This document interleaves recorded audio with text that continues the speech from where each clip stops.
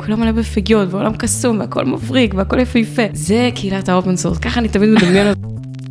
שלום לכולם, ברוכות וברוכים הבאים לבר וסגומי, פודקאסט על כל מה שעושה כיף לאנשי ונשות תוכנה. אני ויקי קלמנוביץ', מנהלת פיתוח בוולמרט אספקטיבה, מרכז הפיתוח של וולמרט בארץ, והיום נמצאת איתי נועה ברקי, שהיא Developer Advocate בדאטרי.io. מה קורה נועה? בוקר טוב. מה העניינים? בוקר טוב. אז תספרי קצת על עצמך. אני בת 26, אני Developer Advocate בדאטרי. זה תפקיד שיש לו הרבה מאוד הגדרות, אז קצת קשה להגדיר אותו, אבל אני פשוט אספר גם מה אני מאוד אוהבת. אני מאוד אוהבת טכנולוגיה. אני הגעתי כמפתחת, התחלתי כמפתחת, ולבחור בין backend לפרונט-אנד, זה בעיניי תמיד אמרתי שזה כמו אמא ואבא, אז אני מאוד מאוד מאוד אוהבת טכנולוגיה. וה-Developer Advocate היה מהמקום בעיקר של לחקור את הטכנולוגיה, להבין את המשתמש, להבין את הבעיות באקוסיסטם, וככה בעצם להבין את זה ולהביא את זה לחברה שלנו, כדי להביא את המוצר הכי טוב שאפשר גם. איך את עושה את זה, נגיד? מדברת עם המשתמש, מנסה להבין צרכים, מבינה את הבעיות באקוסיסטם. על מה את מדברת? אז לדבר עם משתמש, יש כל מיני דלתות להגיע למשתמשים. יש כמובן את הדלת הכי טוב, הכי נוחה, הכי כיפית גם, שזה ממש פיזית. במיטאפים, בכנסים, ברחוב, חברים, כשיוצאים להסבירה, זה ממש, איזה יופי, אתה DevOps, בוא תספר לי רגע איך אתה מנהל את הזה והזה, ואז הוא אומר לי, לא עכשיו בחייאת, לא עכשיו, אבל אני מסתביר ליהנות קצת, לא עכשיו לדבר על קוברנטיס. הדרך אחרת זה לשבת שם, להיות בתוך איזה Slack channel של קהילה אפילו מאוד מאוד גדולה כמו CNCF, שהיא כל הזמן מישהו כותב ומישהו אחר מגיב ומישהו מספר, ולכתוב, אני ממש לפעמים מסתכלת בהיסטוריה על כל מיני שאלות, אני ממש שמה איזה פילד כזה של איזשהו קי, ומסתכלת לראות על השרשורים, לפעמים פונה לאותו בן אדם, מה נשמע, איך היה. אבל זאת אומרת, אתם לא מחכים לפיצ'ר ריקווסטס, ואז על סמך זה אתם מתחילים לטפל בבעיות או להבין צרכים. כאילו, אתם ממש עושים אקטיבית עבודה. גם, וגם בגלל שאני לא אמרתי את זה, אבל בדאטרי המוצר שלנו הוא אופן סורס. אז אנחנו כן המון נהנים מהבנפיט של אופן סורס, כי אנשים באמת פותחים אישיו, אנשים באמת באים ואומרים, זה חסר לי, זה עובד, כמעט מתאים לי, אז אנחנו יוצרים איתם קשר אם זה לא מספיק ברור, אז כן יש את הפידבק לופ, יש לנו את החבר'ה שגם אנחנו קצת יותר בקשר איתם, אנשים שגם אוהבים מוצר, אוהבים לתת את השיפור שימור, הם אוהבים להגיד מה טוב, מה לא טוב, וגם אפילו לעזור, שזה הדבר הכי מקסים באופן סורס. כן. שאנשים ממש אומרים, רגע, אני אעשה את זה אפילו, רק תהיו איתי, אבל אני אעשה את זה, וזה הדבר הכי מגניב. בתור מישהי שאינני תורמת לאופן סורס, זה תמיד נשמע לי כמו איזו קהילה קסומה. האנשים שתורמים לאופן סורס, האנשים שנמצאים שם, האנשים שכאילו באים לתרום ולהתערם, זה פשוט באמת עולם מדהים, שאני לפעמים לא מבינה איך להיות חלק ממנו. תמיד כזה, את יודעת, אני עוזרת לאנשים למצוא עבודה, אז אני אומרת, אוקיי, תתרמו לאופן סורס, כאילו קל, הנה, פרויקטים, נגיד סטודנטים, עוד לא שימו את התואר, בבקשה, לכו תלמדו, כאילו, תעשו גם אם מישהו יעשה לכם קוד ריוויו, שזה דבר מדהים, גם תבינו איך זה קצת עובד בתעשייה, פיצ'רים, מה ההגדרה, מה הסקופ של פיצ'ר, כאילו, best practices, כל מיני דברים כאלה, אבל כאילו, להגיע לזה, ואז אני שולחת אותם להתייעץ עם מומחים כמוך, נגיד. אני לא מומחית. בסדר. אבל אני לא יודעת כאילו איך עושים את הסטפ הזה קדימה, אז איך את חושבת שהכי נכון להתחיל? קודם כל, אגב, אני ממש מסכימה איתך. את אומרת שזאת קהילה קסומה. את ראית שר הטבעות? לא. בטח שראיתי, לא. זהו, אני כזה, מה? רגע, לא יכול להיות. אין מצב. זה נייסר. אז יש בשר הטבעות את הרגע שהם עוברים לליליות. זה עם החץ וקשת, היה להם את העם שלהם, שהוא כולו מלא בפיות. כן. אוקיי. אז הוא כולו מלא בפיות, ועכשיו ברח לי השם, הוא כולו מלא בפיות, בעולם קסום, והכל מבריק, והכל יפהפה. זה קהילת האופן סורס, ככה אני תמיד מדמיינת אותם. ראית אאוטלנדר? איזה? אאוטלנדר. ראיתי, בכנות, לא ראיתי את הכל. לא משנה, בפרק הראשון יש את הקטע שהיא הולכת והיא מוצאת את החבורת מחשבות האלה שרוקדות ביער וזה. בואי נדמיין את קהילת האופן סורס ככה. מעולה. אז שאלת אותי איך מתחילים. כן. גם פה אני אספר סיפור. אני כשרק רציתי להתחיל, אני מאוד מאוד פחדתי. היה לי איזשהו רגע כזה, ב-2 בלילה, פתחתי את הטלפון, ונכנסתי לטוויטר וראיתי שדן אברמוב כתב, חברים, תקשיבו, אנחנו ממש, אם יש מישהו שעכשיו זמין, אנחנו נורא נשמח לעזרה, צריך לעדכן את הפה ואת הזה ואת השם, הוא כתב פוסט בטוויטר, מאוד מפורט, נכנסתי לאישיו, מאוד מאוד מפורט, אמרתי, זה הרגע שבו אני תורמת לריאקט. אני לא מאמינה. מרגש. וכולי פותחת את המחשב 2:15 בלילה, טק, בא לעשות סאבמיט, מבינה על הדרך גם שצריך לעשות פורק, וצריך לעשות פה, ורגע. הרבה דברים שהם לא אינטואיטיביים. ממש לא אינטואיטיביים. בא לעשות את זה, ואז רואה שכבר מישהו פתח את הפור ריקווסט, וכבר עשו לו מרץ', וזה היה ממש כמו בסרטים של וואו. אבל זה היה רגע מכונן, כי 2 לאחר מכן, כשאני שם הייתי בהקמה של איזשהו פרויקט אופן סורס, זה היה איזשהו מצפן בשבילי, כי הבנתי את החשש הזה, את איך אולי הדרך הכי נוחה, הכי טובה מהצד השני, מהצד שנמצא שם באופן סורס, לעזור לבן אדם השני להתחיל.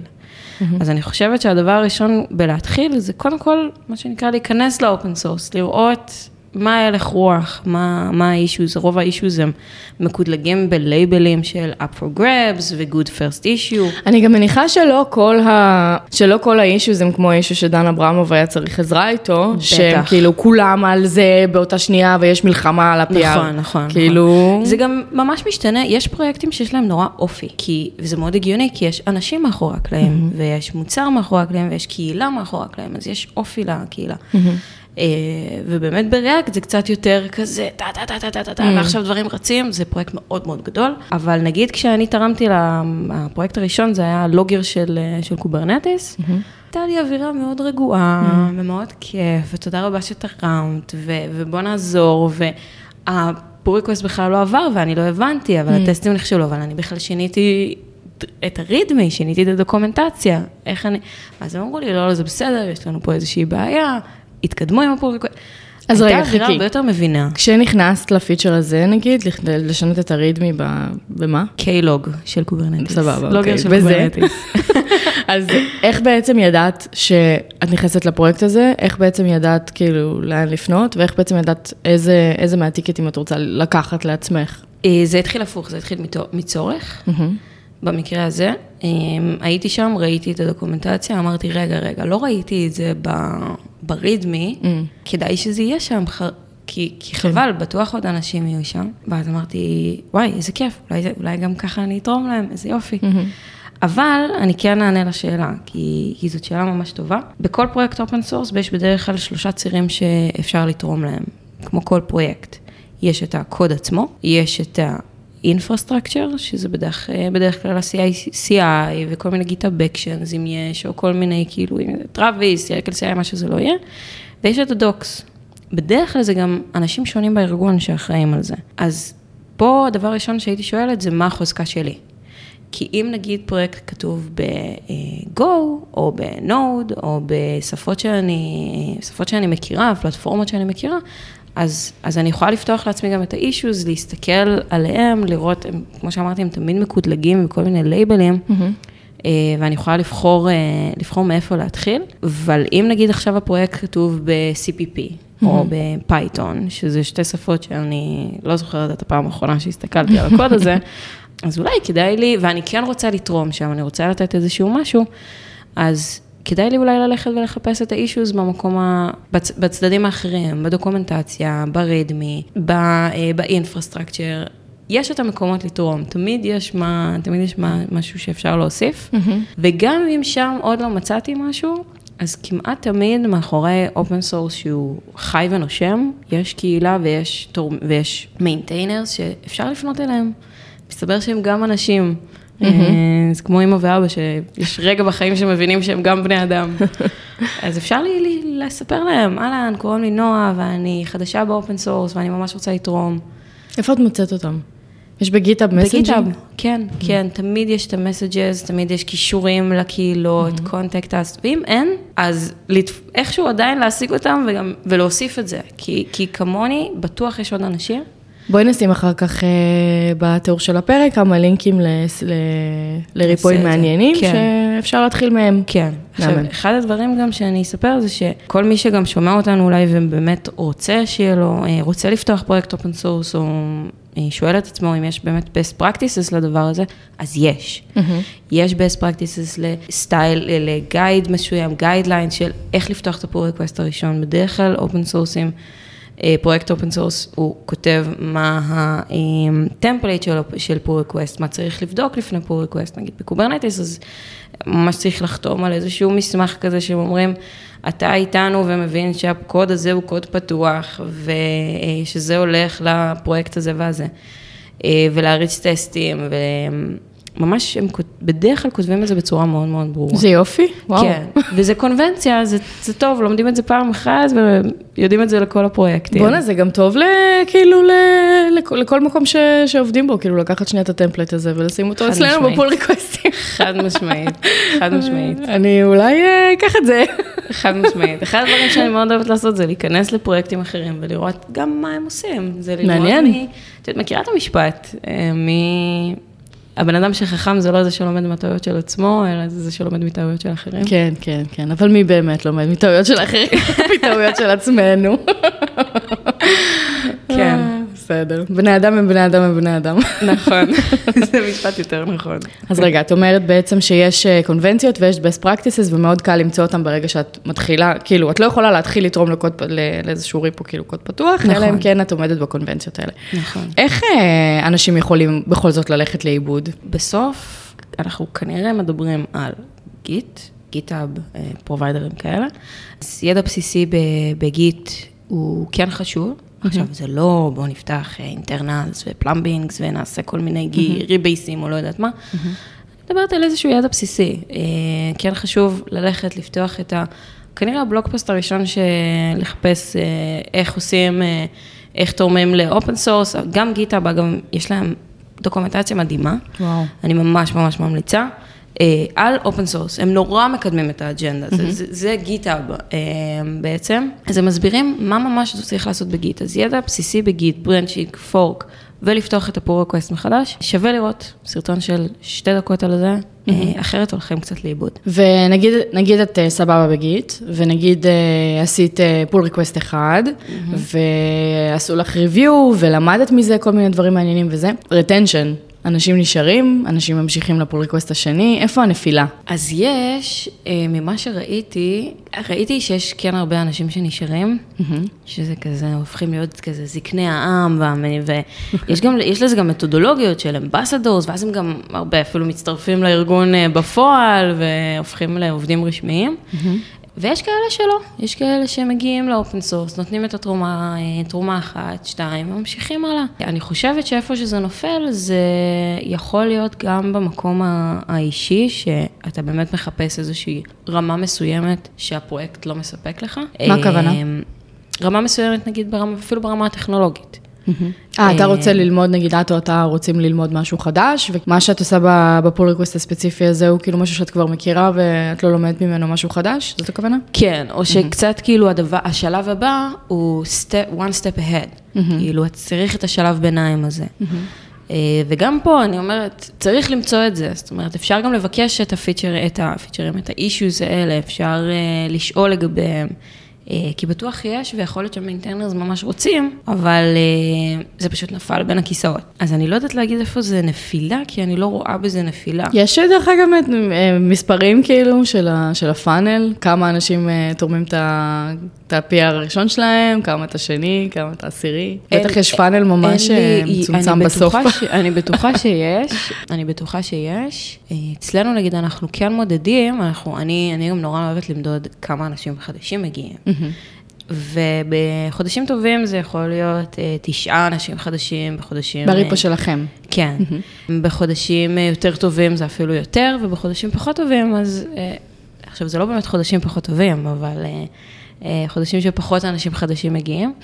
אבל אני בטוחה שכן יש, ואפשר לראות את זה. בגיטהאב גם יש אינסייטס על כל פרויקט, אז אפשר ממש לראות. אז תספרי קצת על הריפו שלכם. אנחנו פרויקט CLI. ואנחנו בעצם, כל המטרה זה לעזור לדב-אופס ולעזור למפתחים, למנוע מיסקונפיגוריישנס בקוברנטיס. הצורה שבה אנחנו עושים את זה, כתוב בגו, זה שאנחנו בעצם סורקים, מריצים את הבינארי, נותנים לו איזשהו נתיב מסוים, הבינארי הולך, מסתכל בנתיב, לוקח את כל הקונפיגורציות, ומריץ בעצם אבלואציה, מחולקת לכמה סטפים, אנחנו בודקים שהימל תקין, בודקים שהסקר מתחינה, כל מיני דברים, כל מיני ולידציות, ואז אנחנו ממש מריצים חוקים שהם best practices, שהם דברים שאנחנו כל הזמן חוקרים עליהם, העולמות של אקוסיסטם של קוברנטיס, בין אם זה קונטיינרים, בין אם זה memory limit, בין אם זה security, issues, deprecation, cost reduction, העולם של policies הוא עולם ענק, ואנחנו כל הזמן כותבים חוקים, ואנחנו בעצם מריצים אותם על כל הקבצים, ואז נותנים איזשהו דוח. צריך דומיין אקספרטיז אם אני רוצה לתרום לריפו שלכם? שאלה מעולה. לא. אוקיי. איך לא? איך לא? זאת שאלה ממש טובה. אז קודם כל, מה שהקוד נכתב, מה שהקוד עושה, לא אומר שצריך לדעת קוברנטיס בשביל לכתוב את הקוד. זה נכון. אני יכולה להעיד שאנחנו עושים NLP, ואני לא כל כך מבינה גדולה ב-NLP, אבל בתשתיות אני מבינה גדולה.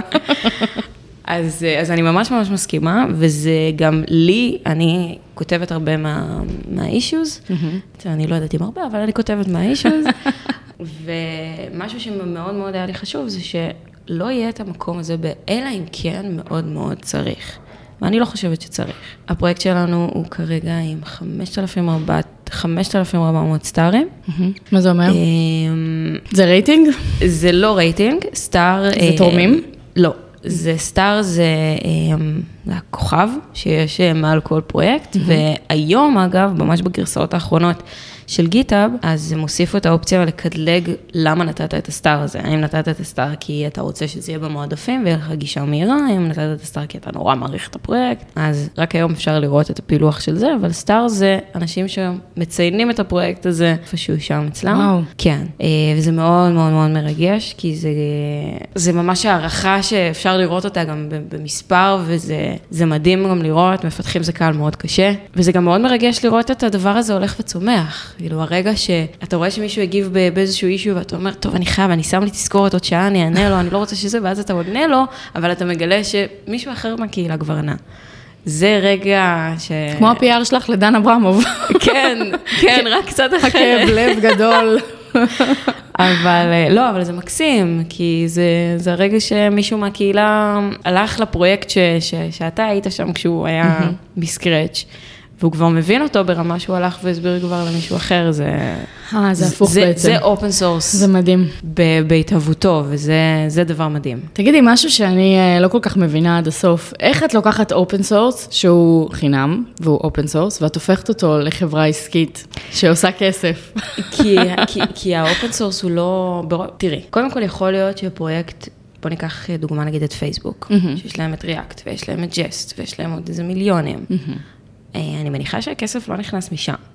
כן, אבל ריאקט, אין חברה שעושה ריאקט. בדיוק, אבל trust me, יש אנשים בפייסבוק שעושים maintenance לג'סט.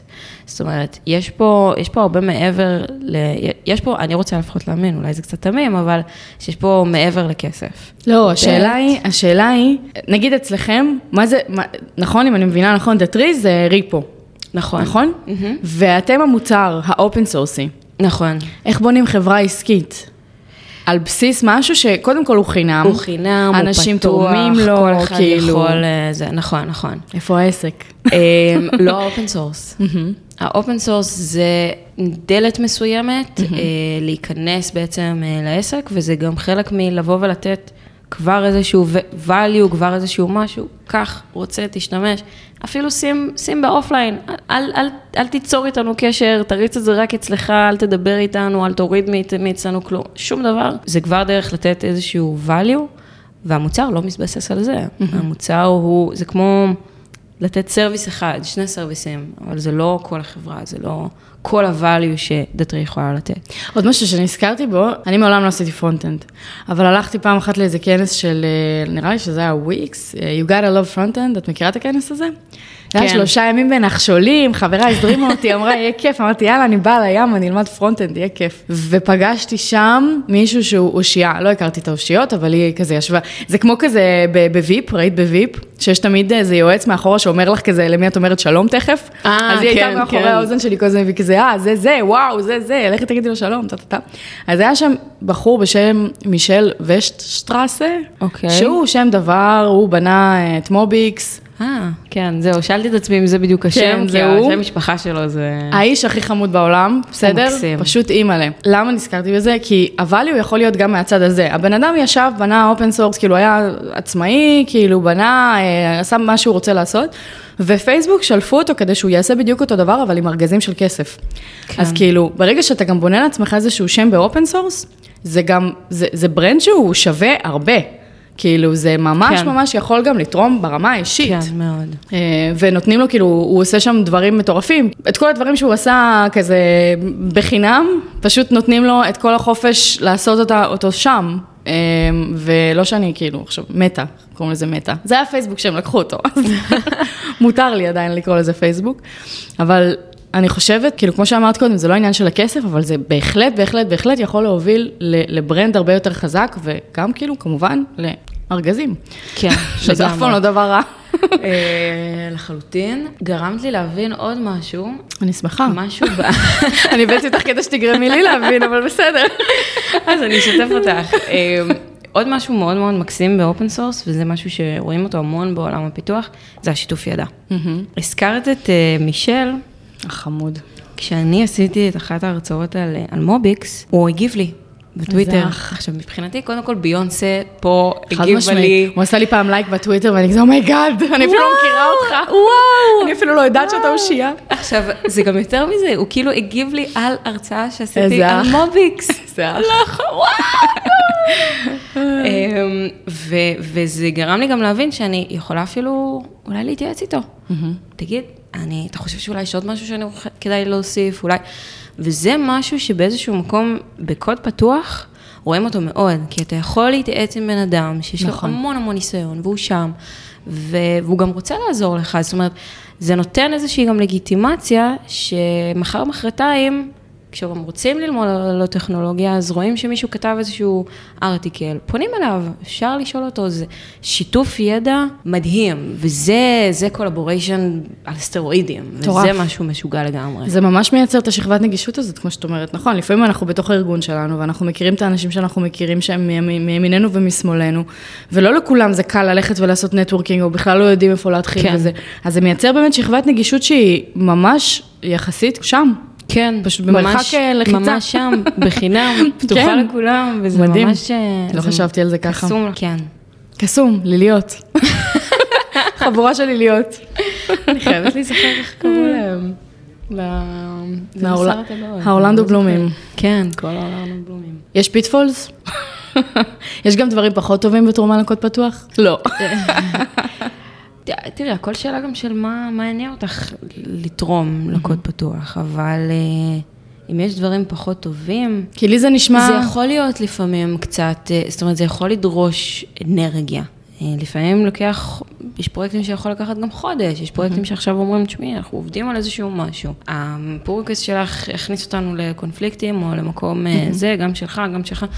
זאת אומרת, אנחנו נגיד ממש עכשיו, היינו צריכים לעשות איזשהו שבוע שלם של הקפאת הצורה, ואנחנו משתדלים להיות רספונסיביים כל הזמן, כל יום, יש לנו מישהו שממש עובר על הדברים, אז היינו צריכים לעשות ממש שבוע של הקפאת הצורה, וזה משהו שעושים לפעמים, אז גם מהצד השני אני אומרת, שצריך גם להגיע עם איזושהי הבנה, שיכול להיות שגם חודש, או כמה שבועות ייקח עד שמישהו יענה, ודברים יזוזו אולי קצת לאט, ובאמת, לחזור ולתקן ולעשות את הריבייס ולהתקן את הברנד, אבל זה שאלה של כאילו איך לוקחים וכמה, ואם מכירים את הפרוסס, ואם מגיעים לזה מתוך משהו של מגניב ושמתי ואני ממשיך הלאה, הם עובדים על זה בצורה סינכרונית, אז אני חושבת שאם יש פיטפולס, אז זה קצת מקטין אותם.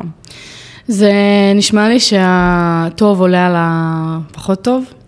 בעצם אני יכולה לבחור במה אני יכולה להשתפר, במי אני רוצה להיעזר, איזה best practices אני עוד לא יודעת ואני רוצה ללמוד. כאילו זה נשמע שיש המון דברים מדהימים, שהם או הביי פרודקט או הפרודקט עצמו. כאילו זה בתכלס, זה הפרודקט. הפרודקט זה מילת מפתח, במיוחד בחברה שיש לה, שחלק מהמוצר, את אומרת דטרי, אז אני ישר מספרת על האופן סורס, אבל כמו ששאלת אותי, זה אפילו עוד לא המוצר.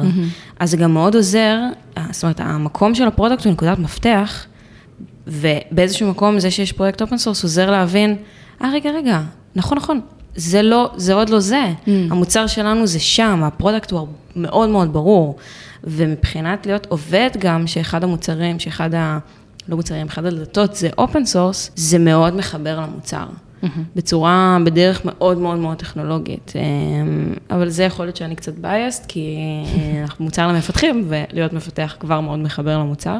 כן. אבל המוצר זה באמת משהו, זה נקודת מפתח באופן סורס. מאוד ברור. גם זה שכל אחד פשוט יכול לבוא ולהשתמש ולעשות ולהוסיף, זה אחרת. זה שם את הדברים במקום, בלבל מאוד מאוד אחר. לגמרי. יש עוד משהו שהיית רוצה לשתף, או להזמין מאזינים לעשות? בהקשר של אופן סורס? אז קודם כל, אני יודעת שזה יכול להיות מאוד מפחיד. אני I've been there, זה מאוד מאוד מפחיד בפעם הראשונה. אתה דנה ברמוב של המאזינים, כאילו תביני את ה... אז בדיוק, אז אני אומרת, יש את כל הגב של דטרי פה מאחוריי, לא פיזית עכשיו, אבל בלב כן, ואני מעודדת את כולם לפתוח פה ריקווסט, אני אהיה שם, אני אעזור עם הטסטים ולהבין את הקוד, וללמד גו אם צריך, ומה שצריך. וגם את מארגנת contribution day. נכון. אז תעקבו אחרי נועה. כן.